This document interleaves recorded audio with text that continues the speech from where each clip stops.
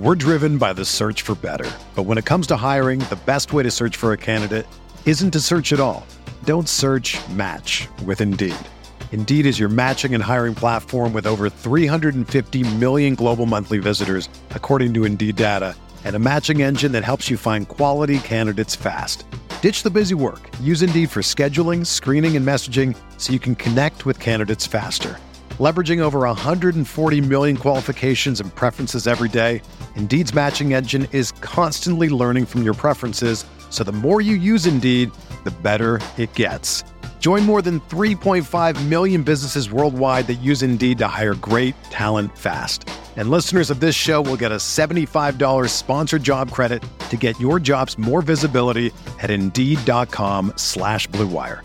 Just go to Indeed.com/Blue Wire right now and support our show by saying that you heard about Indeed on this podcast. That's Indeed.com/Blue Wire. Terms and conditions apply. Need to hire? You need Indeed. The baseball season is go, go, go. It's nonstop, relentless for every night, 6 straight months, and then hopefully another month in October. You also have work, friends, family, and a million other things going on. That's when you reach for a Coors Light. It's made to chill. There's only one beer out there that's literally made to chill, and that's Coors Light. I mean, the mountains on the bottles and cans even turn blue when your beer is cold. Is there anything better than opening up your refrigerator after a long day, seeing that icy cold Coors Light can or bottle in your fridge? The answer is no. There's nothing better. That's why when it's time to chill, you choose Coors Light. It's mountain cold refreshment made to chill. Coors Light is the one I choose when I need to unwind. So that's why when you want to hit reset, reach for a beer that's made to chill. Get Coors Light in the new look delivered straight to your door with Drizzly or Instacart. Coors Brewing Company, Golden, Colorado. And as always, celebrate. We are breaking down all aspects of Yankee baseball. This is the Bronx Pinstripe Show with your hosts, Andrew Rotondi and Scott Reinen. Let's go.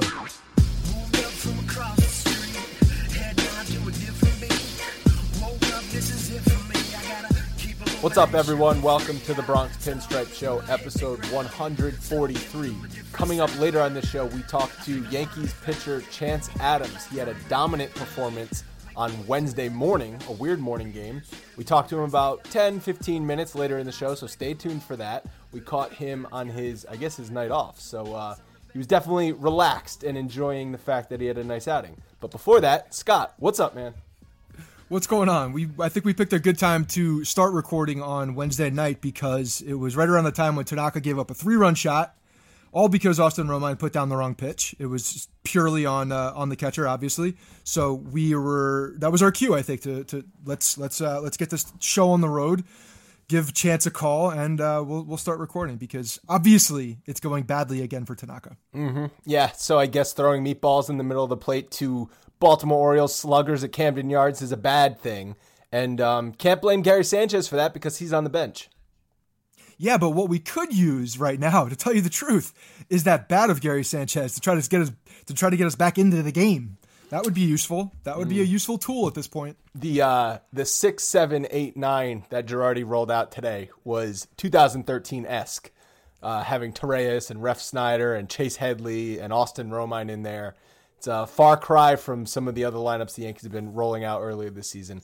We're going to get into all of that. Before we get to that, though, please, guys, take a minute to rate and review the podcast in iTunes. It helps us out a tremendous amount. You guys don't know how much it helps us out and how much we enjoy it. Take a minute, pause the show right now, go give us a 5-star rating and review in iTunes.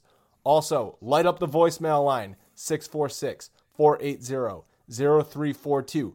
Who knows? Maybe you have something to say about Tanaka's performance. Maybe you guys have something to say about a whole personal catcher controversy. Whatever it is, call it up. 646-480-0342. Scott, what'd you think of my infomercial voice right here? Yeah, it was effective. Good job. I like how you kept the tone, went up and down. Let me tell you, let me go a little bit more specific, just so people understand. I think we always say rate and review. It helps us out a lot. You don't realize how much it helps us. Well, let me be very specific and tell you how it helps us and helps you. The more ratings and reviews we get that are 5 stars, the higher we go in iTunes. The higher we go in iTunes, the better guests, the more guests we can get. So that definitely helps us secure guests with some of these teams, and it just gives us more of an ability to bring you guys better content. So please do that. If you are listening and you haven't reviewed, we really do appreciate it. We don't just say it. It really does help us out because it affects the show directly. It really does help the show quite a bit. And we want to bring you guys the best show we could possibly bring. So if you haven't, please do that. Andrew and I definitely appreciate it. Well said. The first thing I want to talk about is Tanaka and the whole catcher situation.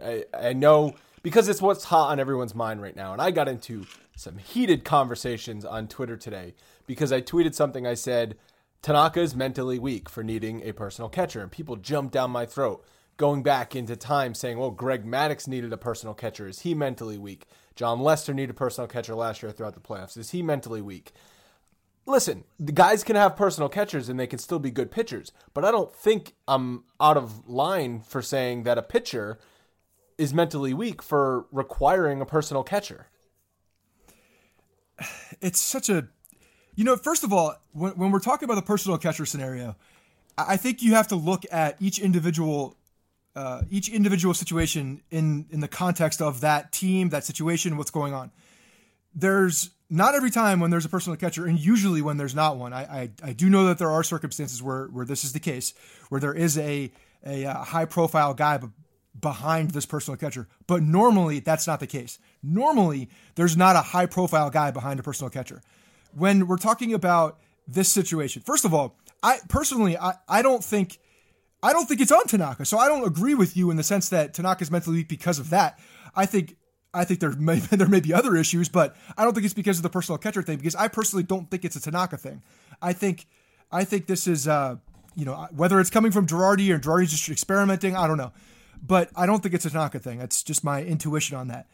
The second thing is that when you have a guy like Gary Sanchez, it's a huge deal to take his bat out of the lineup every single time Tanaka's up. You don't know the situation when Tanaka's going to be in line to pitch to the opponent. We don't know what the situation is going to be within the season, within a series, whatever. You can't predict that. So if you're so set in your ways and you have to throw to one guy every single time, and then in a big situation that comes up and you have to take Gary Sanchez's bat out of the lineup, that's a problem that makes your team worse. And look back at the numbers. It's just, to me, it's such a non-issue because you look at the numbers from 2016 and they go completely opposite of what we're seeing outside of tonight, because obviously tonight was a different story. So I don't really understand the leg to stand on when people talking about the Tanaka personal catcher thing, unless they're just talking about personal catchers in general. I just don't see it relevant in this situation. Well, it's a thing now because Girardi decided to try out Austin Romine on Wednesday night. I was listening to the pregame on WFAN, and Girardi said, well, we decided to throw Romine out there for a couple reasons. First of all, Gary Sanchez had caught 4 games in a row, and also they don't have any off days coming up. And a third reason is that Tanaka did well last time with Romine. So who knows? Maybe Tanaka, you're right. Maybe Tanaka did not request a personal catcher, but that doesn't change the fact that Girardi made it. It's a thing now. Now we're talking about it. This is now a storyline that is unnecessary. But it's also one of those things where if you have a guy, you're the manager of a team, you have your number one pitcher who is struggling, has a good outing with a certain guy. Not to say that that's a personal catcher, because again, that's one outing and it's only been a month and a half. But it was a storyline even before that. No, I understand the storyline, but I'm talking about it on the team side, okay? I'm not talking about the media side. I'm talking about the team side now.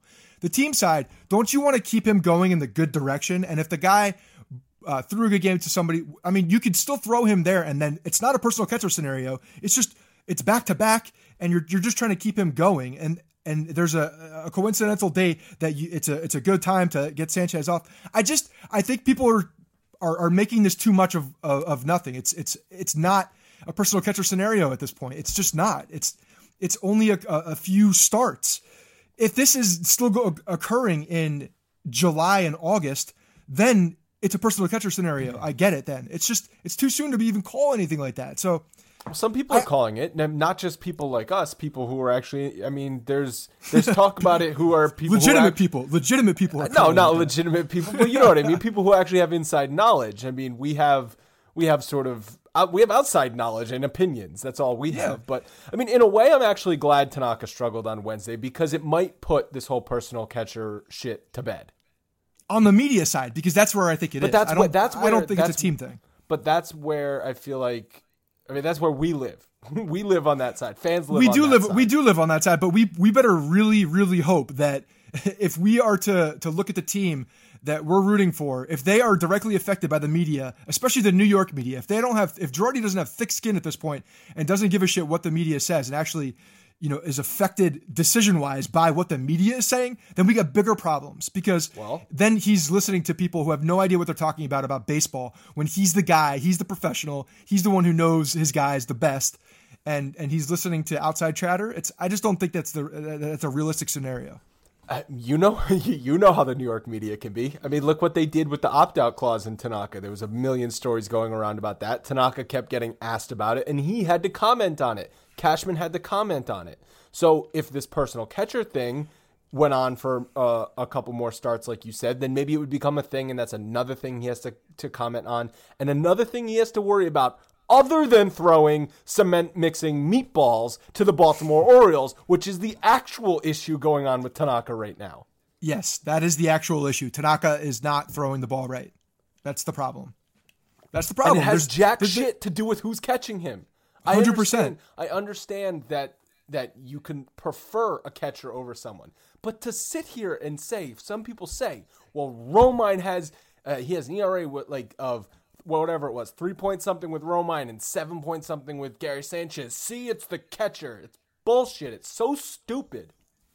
Yeah, it's just looking at a statistic and then making an argument based off numbers that don't make. This is why I don't like advanced metrics, because 95% of the time they're all horse shit. This is why Billy Beane will never get into the Hall of Fame, because he's a horseshit GM. There, huh? Yeah, he's a horseshit GM. Let's just base it off the numbers instead of actually looking at what's happening on the field when we're seeing the guy throwing meatballs and just obviously not executing his pitches to whoever the hell is catching. I could be catching the damn ball. He's not throwing the ball where I ask him to throw it. It's ridiculous. Well, another thing that should be talked about with Tanaka is that this was a normal day's rest for him in this start, and he sucked. Last time out, because of the rainout, he had an extra day's rest. Now that is an actual statistic where you can look at where there's a good amount of outings that do show something. They show a trend. Especially someone from Japan. When he is off longer, he does better. That's just what that is a thing. And it's funny because I'm sure every pitcher in baseball is like that. I mean, to a certain extent. If you have 9 days off, you're going to be rusty. But I'm going to go on a limb and say everyone's better with 5 days rest instead of 4 days rest. But Tanaka is like night and day. Yeah, it's unfortunate that's the case, but you know what? At this point, honestly, I don't care what they got to do. If that's what they have to do, and they have to skip a start and they have to figure it out, then figure it out and let them do it. I don't really care. I really don't. It was a big start. I just want him to pitch well. It was a big start for Tanaka and the Yankees, who have not won a series in Baltimore since 2013. Think about that. That's a problem. They've sucked. I mean, they've sucked. I have some stats here. They've sucked on the road in the AL East altogether. 8-23, now going to be 8-24 on the road since start of 2014 in Baltimore. I mean, that right there, Baltimore's been a really good team over the last few years. That right there buries the Yankees. In Tampa, they're 2 games under 500 against Tampa Bay, and Tampa has stunk the last couple of years. They finish in the basement pretty much every season, and the Yankees are still 2 games under 500. And then since in Toronto, the Yankees are 2-8 since the start of last year, and they go to Toronto for 4 games this weekend. The only team they've handled is the Red Sox. They're 7 games over 500 against the Red Sox. But all those other teams, Baltimore, Toronto, Tampa, they've stunk against. And the Yankees have not finished that far out of the division the last couple of years, as bad as those as the teams have been. But right there, we know why they haven't won the division. It's because they've stunk in their own division. Well, I think it's a little deceiving too, because when you look at where the division winner was, or where when they were still in the hunt, they were still hovering around 500 at that time. So it's not like they were great teams. If anybody had a really good team in those divisions, they would have run away with it, and the Yankees wouldn't have been in the conversation. But hovering around 500, they were still in there. Granted, I mean, it's the numbers are telling, but here's the deal. The bottom line is it's a completely different team right now. So we should throw these numbers out the window and move forward to see what this team can do on the road. This is a new team. They should not even be looking at these numbers. If I'm on this team, I'm looking around and I'm not seeing very many guys from, the previous the previous couple of years, 3 years. And this is my own history we're making right now, and that's how they should look at it. Absolutely. But still, we still struggle at Tampa. Tampa is a freaking hole, and we struggle, and we're struggling again at Camden Yards. And Camden Yards used to be Yankee Stadium South. The Yankees used to crush at Camden Yards. Yeah. So, I mean, like you said, it is a different team. I think you're absolutely right. But the Yankees have lost both series if they lose tonight on Wednesday. They've lost both series this season in Baltimore. And this series kind of went down for pitching. I know their offense has been sort of collectively struggling. They broke out on Tuesday night. But Montgomery got off to a bad start on Memorial Day. He had 100 pitches through 4 1/3 innings. It was a Nathan Eovaldi special. He was 2-2, 3-2 on everybody. He looked tentative. He looked like he was afraid of the Orioles hitters. Let's get something straight. Eovaldi would get through 5. Okay, you need to give him some more credit, please, because right now you would be ecstatic with some Eovaldi starts in the game, winning almost 20 games a year, throwing almost 20 games a year. He won 14 games once. What are you talking about? Almost 20 he was games phenomenal. A year. You can't even round up and get to 20. He had some really good streaks. That Eovaldi. He was such a good pitcher. Unbelievable how good he was. But Monty looked shitty. Monty looked bad on Monday. Yeah, the problem with him is he's definitely running these counts way too much, and that's been kind of the tune all season. When he is not at his best, he's getting too deep in counts. The pitch count's getting too high, and he's getting in trouble. I mean, even for the good starts, if you're looking at if you circle the good starts on him, he still gets into trouble late in the games, a late home run or whatever that kind of almost ruin the start for when you look at the final stat line. So it's an issue for him. He's got to cut down the walks. He's got to be around the strike zone more often. I don't know if that's pitching to contact. I don't know if he's trying to be too perfect. I don't know what it is, but this is a guy that definitely needs to lower that count so he can get deeper into games. He has had really good pitching performance. I was about to say he's had good pitching performances against weak hitting teams, but then I remember he had a great outing against the Chicago Cubs in Wrigley. Yeah. So right. I mean Baltimore's a tough lineup for him to face. They've got a lot of right-handed hitters between Machado, who I know is struggling, Trumbo. I mean, Davis is lefty, but he can hit the ball a mile. Mancini, Hardy. I mean, that's a stacked lineup, so that's a tough matchup for Montgomery. Yeah, definitely. It's a tough matchup for any of the Yankee starters. I mean, they had the Baltimore Orioles can not mash. Severino. Yeah, I mean, Severino pitched terrific. We'll get into that for sure. But I mean, it's a serious lineup. It's a major league lineup that will score runs all year long. These guys will not have a team slump for very often because there are so many good hitters within that. And like you said, Machado, while he's been productive, he's been coming up big. I think in big moments because he still has production numbers. But his batting average is way down. I mean, the guy's definitely not hitting where he normally is. So I expect that to be, to find the horizon at some point. Yeah, didn't he have a golden sombrero on Tuesday? 4 strikeouts. Yeah, he may. Was it 4? Or was it? It was a lot. Monday or Tuesday. He had. I mean, he's looked lost in this series, and he's usually a Yankees killer. So the Yankees this situation could have been a lot worse. And Monday, the Yankees lost 3-2, even though Montgomery only gave him 4 1/3 innings. And one thing I've sort of noticed is that the Yankees ran into a lot of outs. Castro didn't score on a ground ball from Didi that went off the second baseman's glove, even though Espada was waving him home. So Castro kind of was asleep, didn't really see Espada waving him in. Another situation, Gardner tried to tag up on a fly ball to left field off the bat of Gary Sanchez. I don't know what the hell he was doing.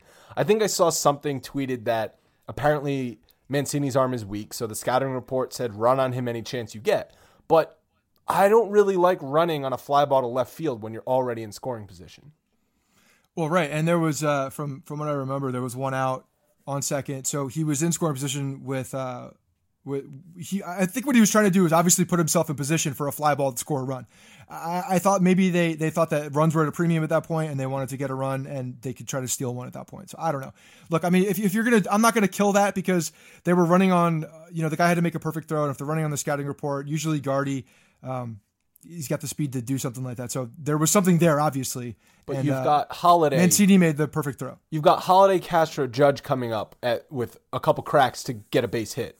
And maybe if 8 and 9 were coming up, you push the envelope. But not when you've got 3, 4, 5 coming up. It's stupid. Yeah, it's stupid base running. I get it. I don't hate it though. I mean, I kind of do like the aggressiveness occasionally. That's an easy fly ball from one of those guys too to steal a run.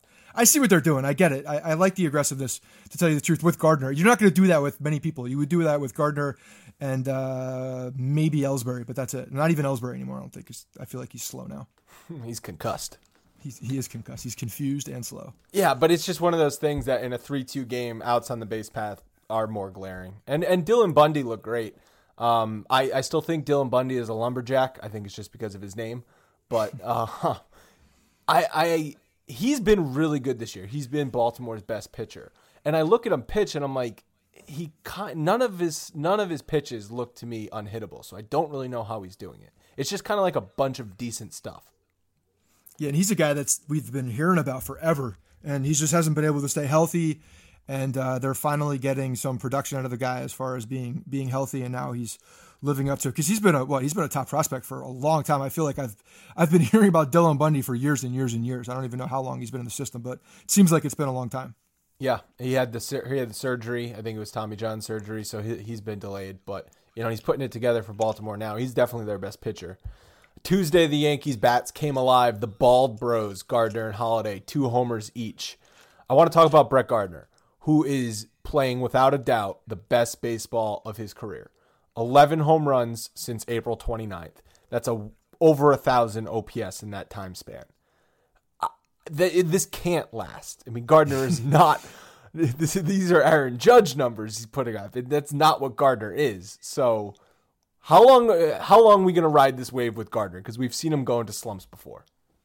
Yeah, I mean, the slump's going to happen at some point. But I saw a quote from, it's not an exact quote, but I remember reading it at some point today, about Judge talking about Gardner getting sick of him being a slap hitter. So he starts to hit the ball out of the ball. Challenged him.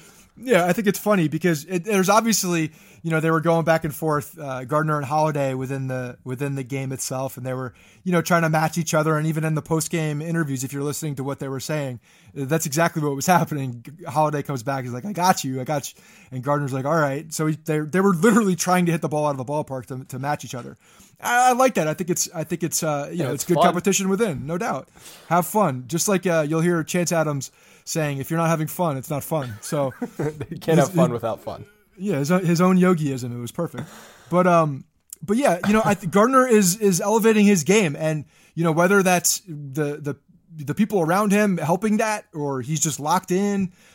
He's completely healthy because he hasn't been in a while. We've seen lingering injuries from him. Maybe he's completely healthy and just taking a better approach. He's studying the advanced metrics and looking at the launch angle. I don't know what to tell you, but it's working. I hope he does it. A direct quote from you earlier in this podcast: 95% of advanced metrics are horse shit. Yeah, and it is. I just was mostly joking because there's no freaking way that Gardner looks at an advanced metric. Not a chance in hell. Also in that quote from Aaron Judge, he called Gardner a ball of muscle. Yeah, see, that's great. This is why I love this team. The vets, the young guys, they obviously have a good rapport. They poke at each other. They challenge each other. It's perfect. This is a beautiful chemistry they got going on. Gardner is having his OPS, obviously I said over 1,000 in the last month plus, but for the season it's still almost 150 points above what his career is. So he's going to come back down to earth. Let's just hope that by the time he does, Greg Bird is back. Aaron Judge is still hitting. Gary Sanchez is in the lineup, first of all, and also hitting. I mean, he has not hit this year. He's been super quiet. He's been super quiet. Couple of games where you've been like, okay, the Kraken is about to be released. He's hitting the ball hard, but he never has seemed to turn the corner. But let's talk about Bird. He is making a rehab appearance in Tampa on Thursday in single A ball. Carter finally got the pine. How long have people been calling for that? 2 for his last 28. Your boy, Ref Snyder! Thank God. Finally, we get an opportunity. And he'll probably go back to the bench at some point and then get sent back down to Scranton. No hits for your boy Ref. Yeah, he had some great at-bats, some professional at-bats. I got to tell you. He walked. That's more than Carter could do. No doubt. He was on base. We had an opportunity. That's when you looked at this at-bat, there was hope. You knew you weren't going to, there was no strikeout. Can we implement, if we're talking about, we've been having these conversations about pace of play and if we're going to intentionally walk a guy, when Chris Carter comes out, can we just do the intentional strikeout so that we can just pass that at-bat and move forward? Because that's what's happening every time.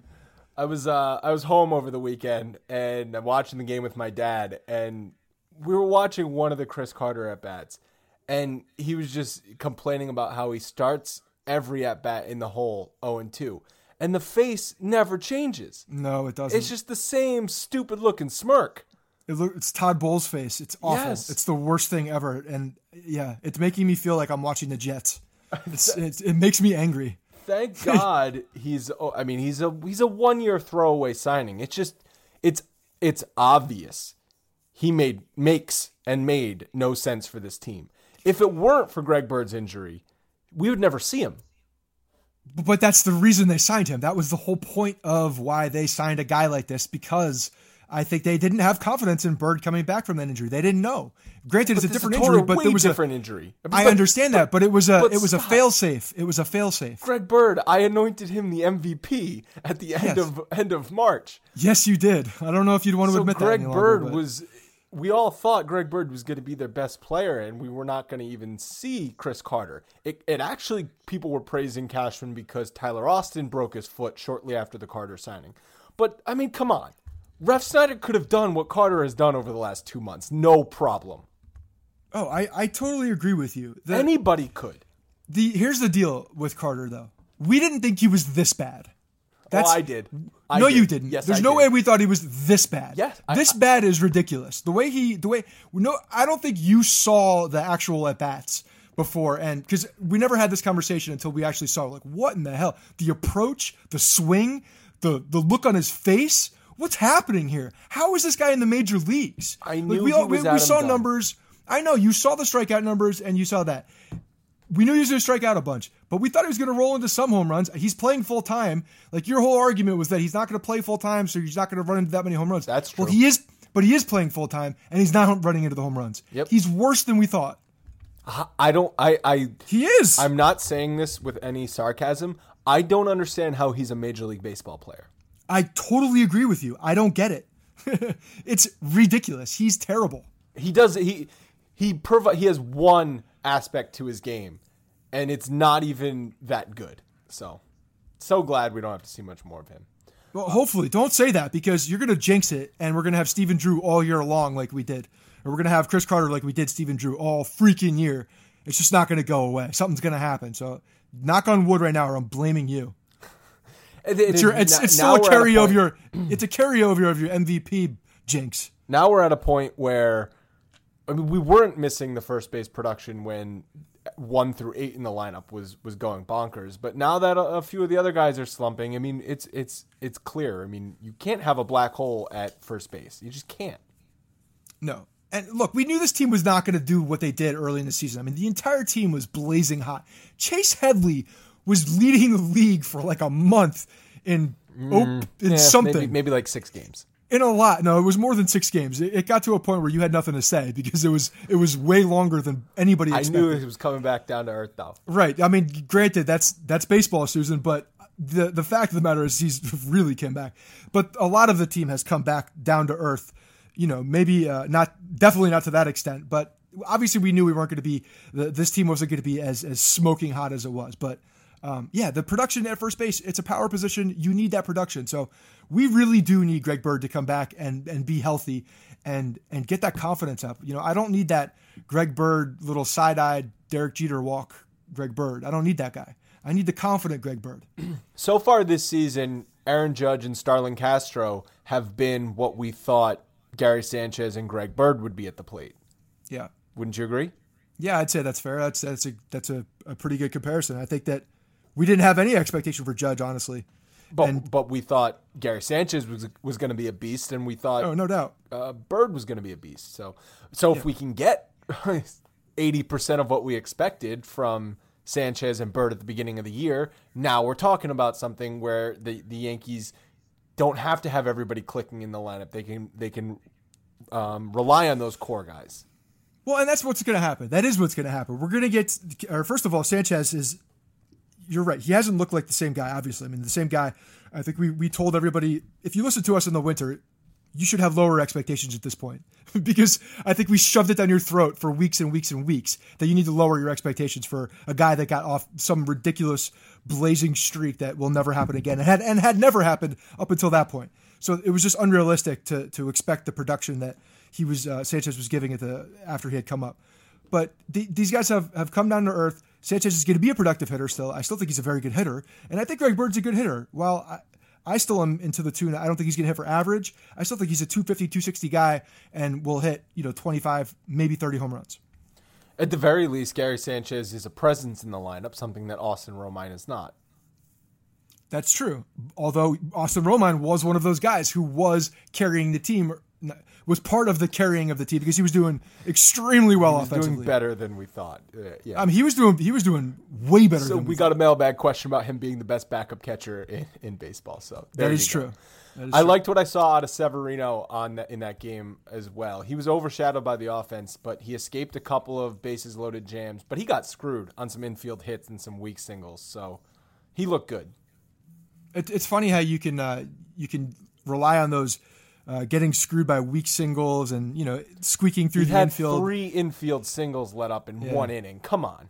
Yeah. No, it's just funny because that was. I think I said that every single start for Nathan Eovaldi, and all you did was shit on it. But now that it's convenient, I cannot listen to you praise Nathan Eovaldi anymore when he's on the freaking Tampa Bay Rays recovering from surgery. No, but Severino was good. He still had that dominant stuff, and all his pitches were working really well. He got into a jam.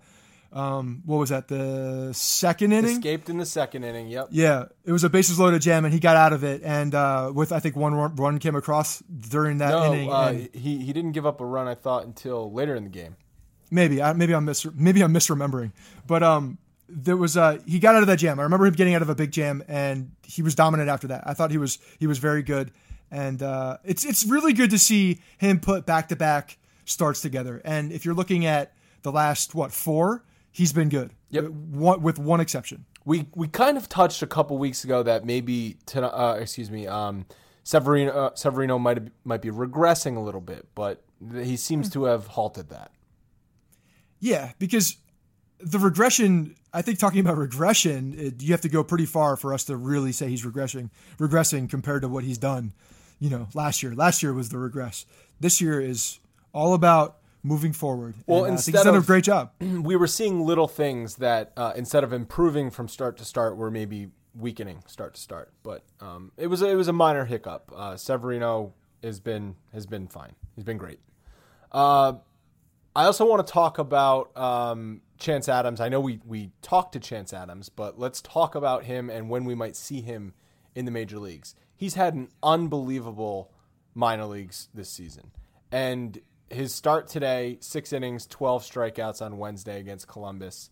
An opposing scout said he looks like a major league pitcher, power breaking stuff, and a plus fastball. He's got 4 pitches. We kind of talk about that with him, his 4-pitch mix. This is exciting because he's rocketed through the system.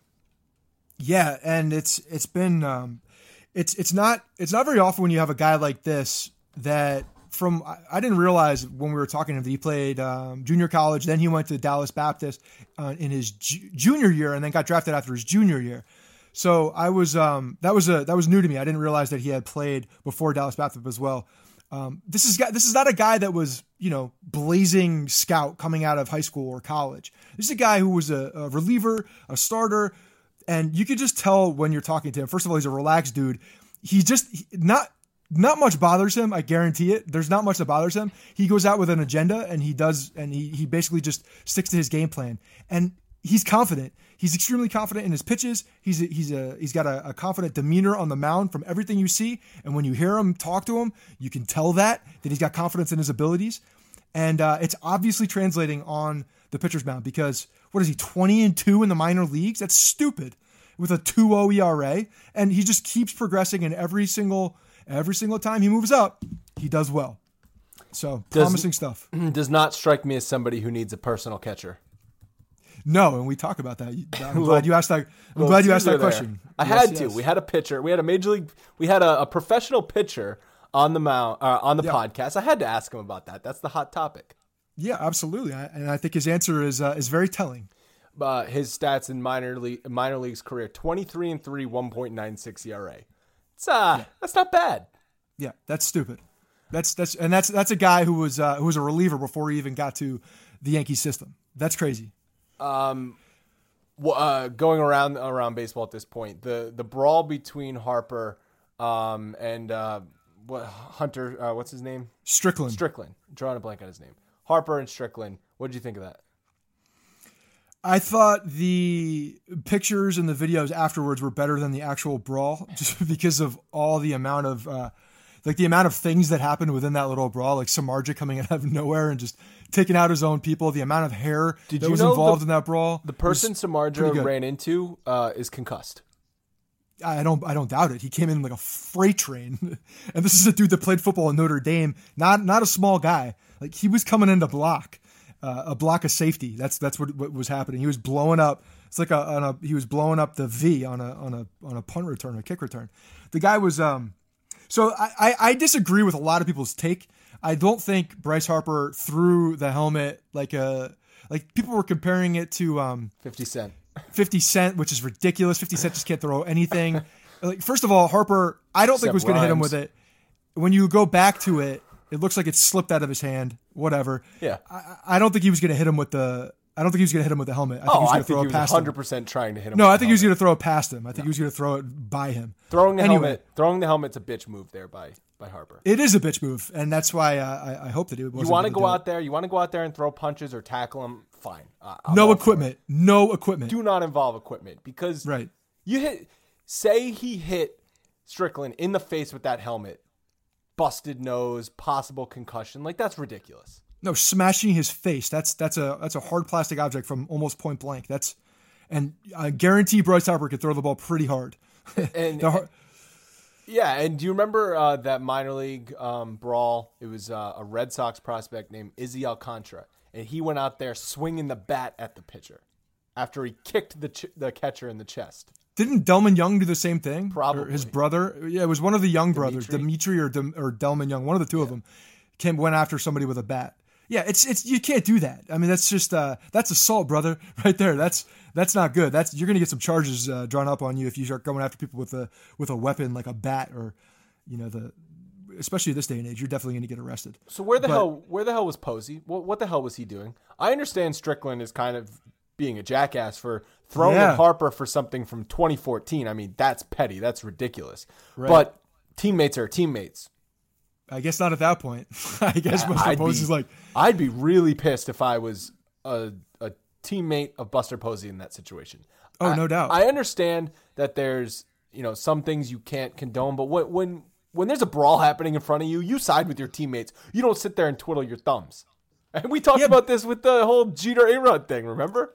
Yeah, but don't you remember the fact that the Major League Baseball changed rules because of Buster Posey not getting injured? The golden boy. He's the golden boy. No, he's not going to go out there and hurt himself, because we can't even run over to the catchers anymore because of Buster Little Posey. He might crack a nail. Yeah, I mean he's obviously a well-known little dainty boy who doesn't like to get hit. So that's what he is. Yeah, he's got a label now. He's definitely got a label. Yeah, bad luck. He was always one of my favorite players. I thought he was a leader. I mean, he is a leader of that team. You're a leader of that team. You can't be doing that. Maybe he is the leader of the team, and they were calling for a code red, and that was part of it. I mean, Strickland is a bullpen guy. They could easily get rid of him, I think, over Posey, no problem. But yeah, I wonder if there'll be any issues there. Coming up, the Yankees are going to Toronto, and the Blue Jays, after a really rough start, are actually hot right now. They're almost back at 500. Boston is also really hot right now. And I thought this was interesting. The Yankees started 21-9, and they're 9-10, about to be 9-11 if they lose on Wednesday night since then. Yeah, and that's I think that's just telling on how the offense is rolling. The offense was so ridiculously hot early in the season that it was carrying the entire team and really just masking a lot of the deficiencies that this team had. And now we're seeing, more of these glaring problems that are happening with the team, and the offense isn't carrying the rest of it. So you're seeing it more. You're paying attention to them more. They're more obvious. And that was with Toronto. I mean, you look at the injuries, the amount of injuries that they sustained early in the season, crazy. I mean, practically their entire starting rotation was out. Jay Happ is back now. I think he just started. But Sanchez, Liriano, Donaldson, Tulowitzki, Russell Martin, Steve Pierce. I mean, these are guys. Steve Pierce was supposed to come over and at least platoon at first base, if not take over that first base role for Encarnacion. And I mean, add Encarnacion to that of guys that they're missing from the previous year. That's a ridiculous amount of people. So, they're now back reloaded and just in time to take on the New York Yankees. It's a big series, 4-game series. The Blue Jays are riding hot. I mean, they're not out of this, obviously. They're going to use this as a benchmarking series. And we said it at the beginning of the podcast, how much the Yankees have struggled on the road in their own division. This is a legit series coming up. I totally agree. And I think that you're definitely going to see some very inspired baseball from the Toronto Blue Jays, especially because they've gotten a lot of their guys back just recently. So they're going to want to get off to a good start. And then seeing the Yankees, who've been the talk of Major League Baseball basically for the entire year. Aaron Judge is the talk of the town, the talk of the country, really, when you're talking about baseball. I mean, the dude's everywhere now. They're going to want, there's a mark on their back now. The Yankees, again, have a target on them. It's been a while, but it's there now. It's beginning with the Monday game against Baltimore. They were starting 13 straight games against the AL East. They kind of didn't play the AL East much in May. So, gonna get interesting for the AL East race, and it's right now the Yankees and Red Sox at top, which I think how you and I both want to see it for the rest of the season, because that would be a lot of fun. Yeah, that would be a lot of fun, no doubt about it. Especially with the young core of both teams, hopefully in some big heated series down in the middle of the summer when it's hot and everybody's sick of it and they're all just hating each other. That would be that'd be some good times to get some tensions brewing. We need that rivalry to get back because it's dead right now. All right, guys, let's get into this interview. But again, one last reminder, call the voicemail line 646-480-0342. And as we said, rate and review the podcast. Enjoy this interview, Chance.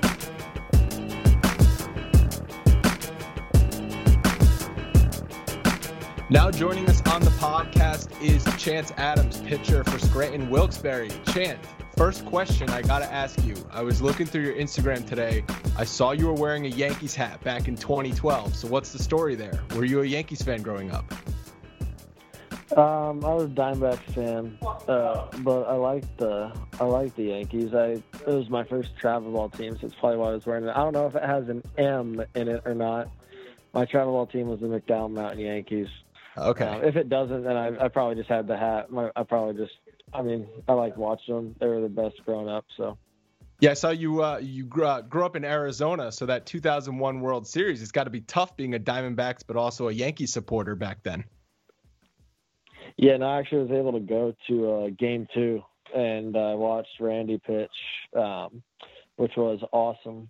And, that was definitely a cool experience. Was so watching the Diamondbacks, was Randy Johnson one of your guys just growing up? I mean, did you watch? We've talked to a bunch of the guys when we asked them about watching baseball as kids or growing up. A lot of them were like, "Nah, I didn't really watch it. I just played it mostly." Are you one of those guys who was playing it and you got just sick of it and didn't want to watch it, or were you just immersed and would watch it as well? No, I didn't watch a lick. I just my dad and my mom would take me to a game or here and there, and then that's probably the only baseball I watched as a kid was that World Series. I mean, and then if I was eating and there was a game on at a restaurant I was at, but other than that, no, I didn't really watch it. I didn't really have any idols growing up or anything like that. I mean, I liked Willie Mays when I was younger when I played in the field just because of the athleticism and stuff. But I was a pitcher when I was younger, so I didn't really have any favorite pitchers or anything. Yeah, you're probably running around your backyard trying to make those fake over the shoulder catches like Willie Mays. Yeah, I think we all did that. So, all right, if you didn't watch any baseball, did you watch football? What other sports were you watching? I didn't really watch. I was outdoor. I was an outdoor kid a lot of, whether I was at my mom's house or my dad's. I was just outside, just doing something, throwing the ball against the wall, or I don't know, just shooting stuff. I don't know. just like to be outside, riding my longboard. I did a lot of stuff when I was younger, just jumped around, different hobbies. Nice. That was pretty much what I did when I was a kid. If I was at my mom's house, I would do one thing. If I was at my dad's, I would go and we'd be in the woods. Whether it was in the winter, we'd make it a luge track, doing something outdoors constantly. So I feel you on that. That's about right. I was an outdoor kid myself. Right on, man. So you grew up in Arizona. We're just trying to get to know you a little bit so the audience can know who Chance Adams is. I think everybody is expecting all the baseball questions. They want to know exactly what's happening, because I think a lot of people are gearing up for you to come into the Bronx at some point this season. But growing up, and you went to college in Dallas as well, right? So you went to, that was a pretty drastic difference going to college. Year. Okay. Yeah, that was my last year. I went to JUCO at Yavapai Community College. Okay. For 2 years, and then I went to Dallas Baptist for my junior year. And yeah, that's where I got drafted from. So, but yeah, no, it was definitely different going from Arizona to Dallas, but I mean, the change was great. I mean, that was an amazing school. I'll always be grateful for that school, and yeah, that's it. So yeah, when you were in college, you were a relief pitcher, and then I saw the Yankees converted you to a starting pitcher in your first full season. So what was that transition like? Talk about the adjustments you had to go through that season, and were you surprised when they told you that? No, but what happened was that Yavapai came in. I was like a relief/closer in my first year, and then my second year I actually started. It was like every Friday game, and it was like our 7-inning one. So I would always throw that. And then after that, I went to Dallas Baptist, and that's where I was a reliever.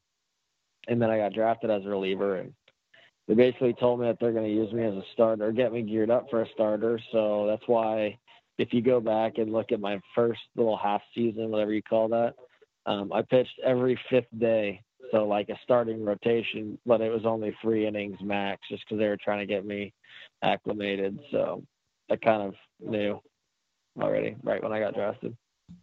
Yeah, no, that's interesting. I don't think many guys get transitioned that early, as far as recognizing where they want you long term within the organization. So that's a pretty early set. They obviously saw that you had the abilities to be an effective starter. So what does that do for your confidence when you're making that transition? They just saw that I had 4 pitches, and they're like, well, just try him. And worst thing that happens is he sucks at it, and we just throw him to relievers. So, I mean. Yeah, I feel like that's a fallback for a lot of failed starters. And I mean, obviously some guys have tremendous success doing that. So, yeah. Mariano Rivera was okay. The guy has good, 4 pitches, and I mean, why not try him? If he gets hurt or can't handle it, I mean, you only lose maybe like a year or 2, and then you just throw him in the bullpen, and he goes back to dominating. So speaking of your 4-pitch mix, you had an awesome start today against Columbus, 6 innings, 12 strikeouts. At what point in the game, or does it come in warm-ups, where you've got it and you're going to mow people down? It's usually after the first inning. I mean, you'll know I don't know. I usually go out with a certain confidence every time and try and do my best. And, the strikeouts sometimes come and they don't. It's better when they do, though. It's nicer. But no, today's stuff felt good. The pen, my stuff was good. It was all right. And then I got in that first inning, and I just kind of felt real locked in, and I just was clicking with Wilkin, and I don't know. I just felt good today, I guess. You said you were clicking with. Hot, so I was like, finally, it's freaking hot. And summer's coming. So I love pitching when it's hot. I mean, I like sweating because I just feel my arm heating up, and it's just nicer. I mean, I'm not a cold weather guy. I mean, I can do it if I'm just relaxing, though, like with a fire around. But I mean, if it's baseball, no, I want it to be hot or beautiful, one of the two, but not cold. I gotta ask you. You mentioned you were. Fun. Sorry, you mentioned you were clicking with Wilkin Castillo, the catcher for you guys. How much does the catcher play into your approach on the mound, your game plan, day in and day out, going about things? I mean, I've been good with most of my catchers. I mean, I threw to Eddie, and I've thrown to Kyle a lot. I'm real comfortable with Kyle. And Eddie too. I've thrown to him quite a few times now. I mean, we do great together too. So I mean, I usually click with my catchers. I just kind of tell them beforehand what I like to do with 2 strikes and whatnot, and depending on the batter, and they know them better than I do usually. So, yeah, it's definitely an important role. I mean, if I'm out there just in a good rhythm, and all of a sudden I just start shaking, step off, doing that every 2 pitches. I mean, we're not in a good rhythm. So, whenever me and the catcher are in a good rhythm, it's always going to be a good day. If you read the scouting reports, usually more often than not. That's cool. If you're reading the scouting reports, I think the biggest one of the glaring pros of your game is your slider. Everybody says that your slider is professional ready. It's ready to go. Are you most confident in that slider, or throwing the scouting reports out the window? What do you feel the most confidence in on a daily basis, or does it change throughout your outings? It depends on the hitter. Yeah. Depends on righty or lefty, but yeah, I'm fine with any of my pitches, honestly. Change up, I have a little bit of resilience to throw, or resistance to throw on it, but I'm getting there with that. That's the one pitch I'm just trying to focus on, and so I've thrown it so much in my last few starts, but except today I only threw it like 4 times, but yeah, no, I feel confident in most of them. Is the changeup a newer pitch? No, I just usually don't really throw it. I just didn't usually throw it. I would just fastball, slider, and mix in a curve here and there, and kind of just worked for me. And but in the big league level, and even at this level, AAA, you get to those hitters where you really need a changeup, whether it's a quick out or whether it's looks just like fastball, and then you just get that little ground out you need. So, I mean, just depends. You moved up from AA Trenton to AAA this season. Maybe aside from like better quality buses or better quality food, what's the biggest difference between those 2 leagues? Are you talking playing wise? Are you talking like amenity, like whatever you want? What's the first thing you noticed when you walked when you first made it to AAA? The first thing I noticed was the buses, because that was like one of the first things I got in. I was like, oh, these are nicer. And then other than that, I mean, there's a different energy, in my opinion, when you're up here, when you come from AA to trips. Maybe it's just because, they're one step away rather than like, oh, I have another level to go. I don't know. Just a different energy up here. Guys are kind of more locked in and kind of, I don't know. They just got I shouldn't say more locked in. They just, I don't know. It's just a different energy. You just got to be in that energy. I don't know how to explain it. What's the atmosphere like when you're in AAA and in Trenton as well? What's the atmosphere like in there? Obviously, there have been championships won at both levels. So there's a lot of really highly touted prospects that are expecting to make a difference in the majors at some point soon. What's the atmosphere like with all these guys there?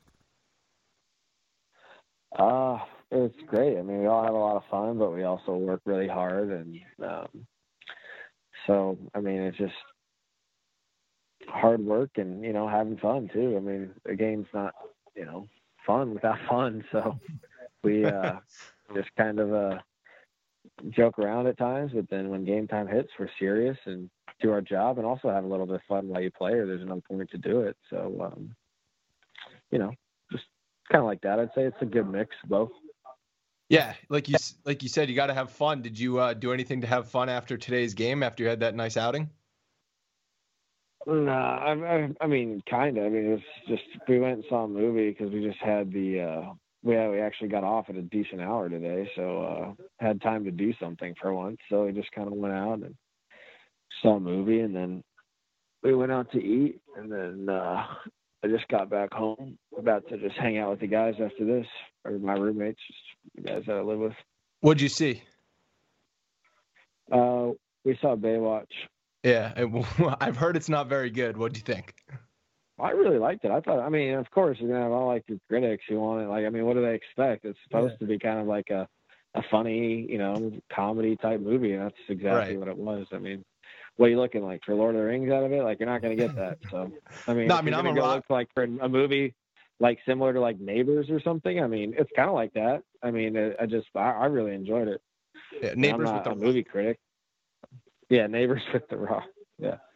No, it's definitely a good movie. We were going to see Pirates of the Caribbean, but the majority vote ruled for Baywatch, so we went and saw Baywatch. I like that you guys go with the majority vote and then everyone sticks together. Yeah. So do you pay attention to what's going on in the major leagues? Are you guys, constantly watching the games and seeing what these guys are doing? Yeah. Yeah, we watch the games. Yeah, I usually watch Jordan start just because, I know him pretty well, so I just make sure he's doing good, and he's been doing good. So it's just fun to watch him pitch, Licking your chops to get up there sooner rather than later? Yeah, whenever. I mean, they'll call me up when they feel the time's ready. I'm just, just going to go out and do my job. Nothing I can do about it. So that's probably a good approach. For the guys that do. Yeah, it's whatever. It's probably a good approach. Well, Chance, we'll let you get back to enjoying your evening, your night off, and thanks a lot for joining us on the podcast. Oh, thank you, guys. You guys have a nice night. Hey, guys, thanks for listening to the Bronx Pinstripes Show. Make sure you find us on iTunes and subscribe so you can get all new episodes directly onto your phone. If you do like the show, we'd love for you to take a minute and give us a 5-star rating and review in iTunes. It really helps us out and allows us to create more shows. We're on Twitter at Bronx Pinstripes and the same on Facebook. You can always find us there talking Yankee baseball. Thanks again, guys, for your support. Really appreciate it, and go Yankees.